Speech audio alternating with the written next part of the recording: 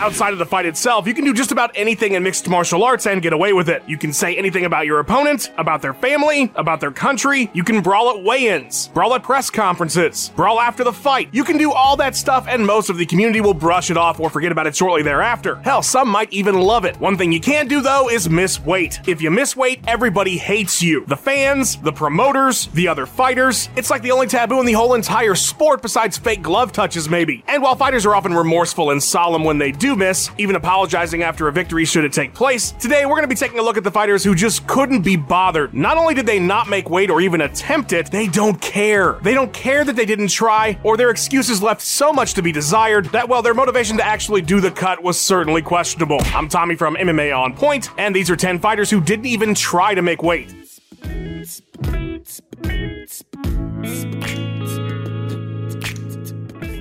Number 10, Nate Diaz versus Conor McGregor. Dana White, the UFC, and Conor McGregor had a huge problem just 10 days before what was meant to be one of the biggest cards of 2016. The Notorious didn't have an opponent. He was meant to fight Rafael dos Anjos for the lightweight title, his chance to make history and become double champ, but the Brazilian was forced out with a broken foot, and on such short notice, there wasn't anybody high profile that wanted that left-hand smoke. Jose Aldo needed more time to prepare, Frankie Edgar had a groin injury. How about Nate Diaz? He's a fan favorite and he made that awesome call-out after he beat down Michael Johnson. The problem was they were worried about the weight. 155 was out of the question. They weren't even sure Diaz could make 165. Stockton's finest had missed weight badly in the past. After a year layoff and citing injuries in camp as to why he wasn't in his best shape, Nate missed the lightweight limit coming in at 160.5 and got absolutely decimated by RDA. The solution to their problem? Conor said, let's just do it at welterweight. I'm the hottest shit in the world right now. What's the worst that could happen? And so it was done. The fight took place at 170, everybody made weight, and of course Nate shockingly put away the featherweight champion in the second round, leading to a rematch at 170 pounds, not because they couldn't be bothered to make weight again, but because McGregor wanted a chance to prove he could beat Diaz at 170, and he did. Number 9, Charles Oliveira versus Ricardo Lamas. While Charlie Olives may have been one of the great feel-good stories of 2021, earning the lightweight title after over a decade in the UFC, back at the Tough Latin America 3 finale in 2016, he was the feel-bad story of the whole card. Oliveira at featherweight really struggled to make weight. In fact, he missed 3 times previous to this event. The first 2, 1.5 pounds. The second, 5 pounds. Against Ricardo Lamas on this card, 9 pounds. Yeah, Charlie Olives didn't give a fuck at featherweight. The bout would be contested at lightweight, 155 pounds, but for some reason would still be labeled as a catch, even though technically they'd hit another class. It doesn't matter. Interestingly, Lamas and the UFC agreed that Oliveira couldn't weigh more than 160 pounds on fight night itself, or the bout would be scrapped altogether. A pretty interesting stipulation, meaning Charlie would have to go in essentially depleted purposely if he was walking around at more than 160, or basically do a second cut the day of the fight. In addition to losing 30% of his purse, Olives would get subbed in the second. Just an all-around bad trip to Mexico City. The future lightweight champion's excuse for missing by an entire weight class? The altitude. Now, to be fair, Mexico is over 7,300 feet in the air, with a high point over 12,000 feet. What any of that has to do with weighing in 9 pounds over, I have no idea.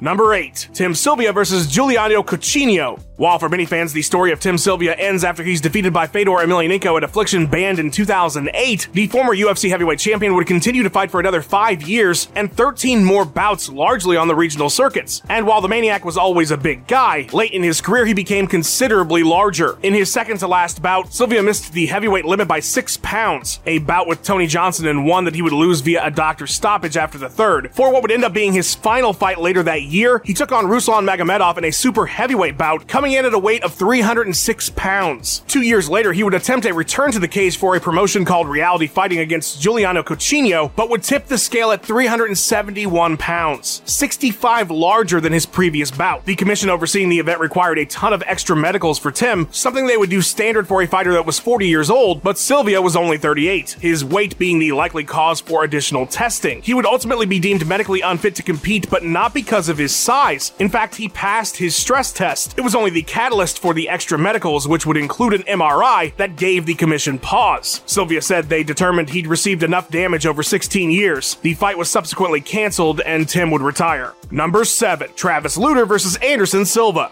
Imagine that your career was on a decline. You had a 2-2 UFC record, you were back on the regional scene, and then the opportunity of a lifetime comes around. A comeback season of The Ultimate Fighter. The grand prize? A shot at middleweight gold against the greatest to ever do it, Anderson Silva. Could there be a better second chance story than that? Surely after fighting your way through the season and winning the finale, getting through camp, all the sweat, blood, and tears over the last 9 years culminating in this one moment, surely you would make weight. I mean, who misses weight for a title fight besides Yoel Romero? The answer is Travis Lutter, by just 2 pounds. 2 pounds away. As a result, he would be stripped of his opportunity and instead fight Silva for fun, getting caught in a triangle choke in the second round despite being the Michael Jordan of BJJ. Now, where this story makes our list is because of comments made by Lutter before the fight. Travis said it was hard to get motivated to cut weight. The challenger showed up enormous, having a whole 24 pounds to cut on fight week. Shockingly, it was only 4 hours before weigh-ins that he realized he was in trouble, believing he was going to make weight and then some compared to his last bout. But then he stopped sweating, and that was that. Lutter admitted that the struggle to find motivation was because he'd fought 6 times that year, and admits that he didn't exactly eat perfectly during camp, but still believed he could make the massive 24-pound cut. Quite the flub to make when the biggest opportunity of your life is on the line. Travis said he felt like shit on fight night because he'd never cut that much weight before. I honestly feel really bad for him. Sure, he made some mistakes, but man, that's gotta be a tough one to swallow. Number 6. Mackenzie Dern versus Amanda Cooper. Fool me once, shame on you. Fool me twice, shame on me. Fool me 3 times, okay, this is getting ridiculous. You fool me, we can't get fooled again. Oh wait, you had a kid and now you're making weight consistently, I guess everything worked out. Let's talk about Mackenzie Dern. UFC 224 would mark her 3rd miss at strawweight, the first in the big time though. She was scheduled to fight Amanda Cooper. This was just the Jiu-Jitsu Ace's 2nd promotional bout. With her previous weight struggles on the regional scene, many had wondered when and if there would be a major problem at the highest level, and those fears were realized when Dern stepped on the scale at 123 pounds, 8 over the limit. She was given an hour to try again, but couldn't be bothered. At the post-fight press conference when she was asked about what the hell happened, she said while she could give 10,000 excuses, it was just her diet. She needed to get her diet right. Well, at least she was honest about it, I guess. Worse though, while she said it was a mistake, she did a little whataboutism afterwards by comparing a weight miss to steroids. See, it's not that bad I missed by 8 pounds. I could have taken steroids and I didn't. That's way worse. You guys should be thankful for that. Amanda Cooper was not having any of this, calling Dern a disgrace to all professionals, and after accepting the catchweight, stating Mackenzie wasn't getting out of this fight that easy. Dern would win via first round rear naked choke. Number 5. Nick Diaz versus Robbie Lawler.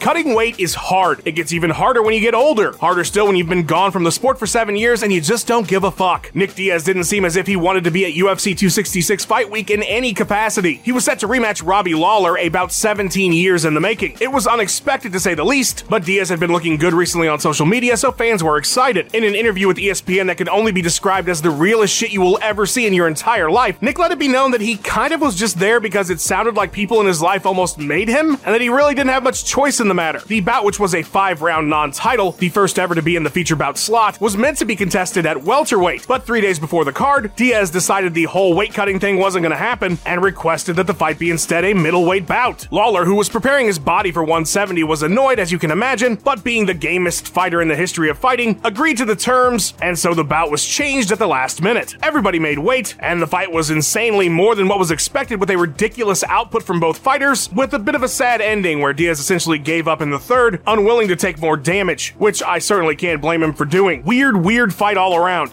Number 4. Alex Oliveira versus Will Brooks. It's one thing to miss weight and then win. It's another thing entirely to miss weight, win, and then talk shit to your opponent afterwards because he was angry that you missed weight. Cowboy Oliveira came into his bout with Will Brooks at Fight Night 96 a massive underdog. Brooks was that new hotness from Bellator. He'd won his UFC debut. Fans were big hyped on him. Everything all week was going according to plan until Oliveira stepped on the scale, weighing 161.5 pounds, more than 5 over the limit. Now, that's definitely a lot, but these things happen. Sure, there's going to be backlash, there's going to be criticism, but we've seen these things happen. Best to just apologize and try to move on. Nope, Cowboy was having none of it. This was his first fail, and he didn't like that Brooks had some not so nice things to say about him missing weight after he did so. Coming into the bout with a chip on his shoulder, the overweight Oliveira would end up getting a TKO late in the third round, and afterwards gave Brooks 2 cornerstones of the Attitude Era, a good old DX crotch chop and a middle finger Stone Cold Steve Austin style. I'm surprised he didn't dump a beer on Will afterwards. The celebration was not received well by just about anybody, as you can imagine, and was even less so when he justified it because Brooks, who was understandably upset about the weight miss, insulted him the day prior. Number 3. Jason Miller versus Luke Barnett.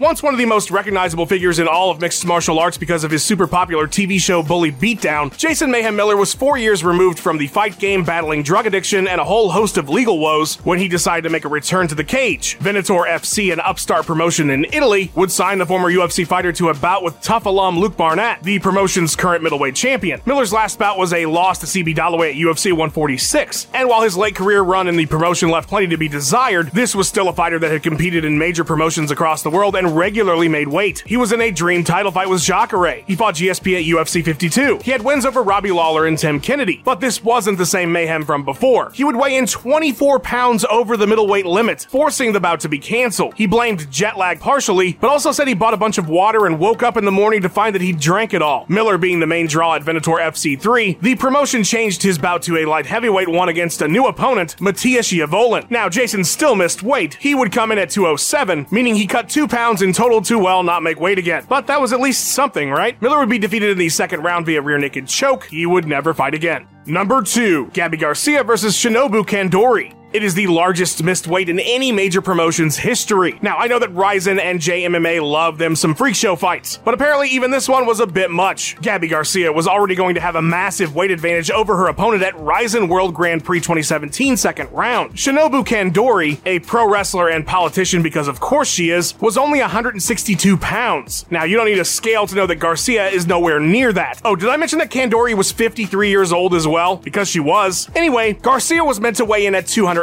pounds for this particular bout. Apparently a 47-pound difference was just totally fine with everybody involved. Gabby didn't even come close to 209, weighing in at a staggering 237. She was 28 pounds over the limit, so I guess we learned that a 75-pound advantage was more than everybody could stomach. Kandori was pissed when Garcia got off the scale, and so was Rizin. This fight had legit bad blood. The two were meant to compete in 2016, but Shinobu was forced out with an injury, and now this highly anticipated and promoted fight was going to have to be canceled. They asked Kandori if she would be okay with a 230-pound Gabby, but Garcia, who didn't really give any reason but a vague medical issues as to why she was vastly over the limit, told the promotion that she wouldn't be making 230 either, and so the fight would be scrapped completely and would ultimately never take place. I think that was for the best though. Number 1, Paulo Costa versus Marvin Vettori. If there's one dude at middleweight who's consistently defied the idea of 185 pounds, it's Paulo Costa. One look at that dude on Fight Night and you would see that it made no sense whatsoever that the man was actually a middleweight. He looked like he should be fighting Francis Ngannou, but heading into his 13th fight in the UFC at Vegas 41, a main event against Marvin Vettori, the Eraser had never been over the limit. He was just one of those freak anomalies that could cut all the weight in the world somehow. Then Media Day came around and Costa revealed that he was walking around at 211 pounds, 25 over the limit, and based on his interviews, he couldn't give a single fuck. Travel or some stuff was the reason. He said he felt great though, wasn't even gonna try to cut down. He even said it was the UFC's idea that the fight should be moved to a catchweight because it would make for a better bout. Sure, Paulo, because they knew if they didn't, their main event would get canceled. Vettori agreed to 195. That change was made official on Thursday. Until later that Thursday, it was switched again to a light heavyweight bout because Dana hates him some catchweight fights. Get this though, the big show-off Paulo, he came in at weigh-ins 204.5. Well, aren't we all impressed? Way to put in that extra effort. Costa would lose the bout via decision, and afterwards Dana White said the former middleweight title contender would have to bump up to 205 permanently from now on.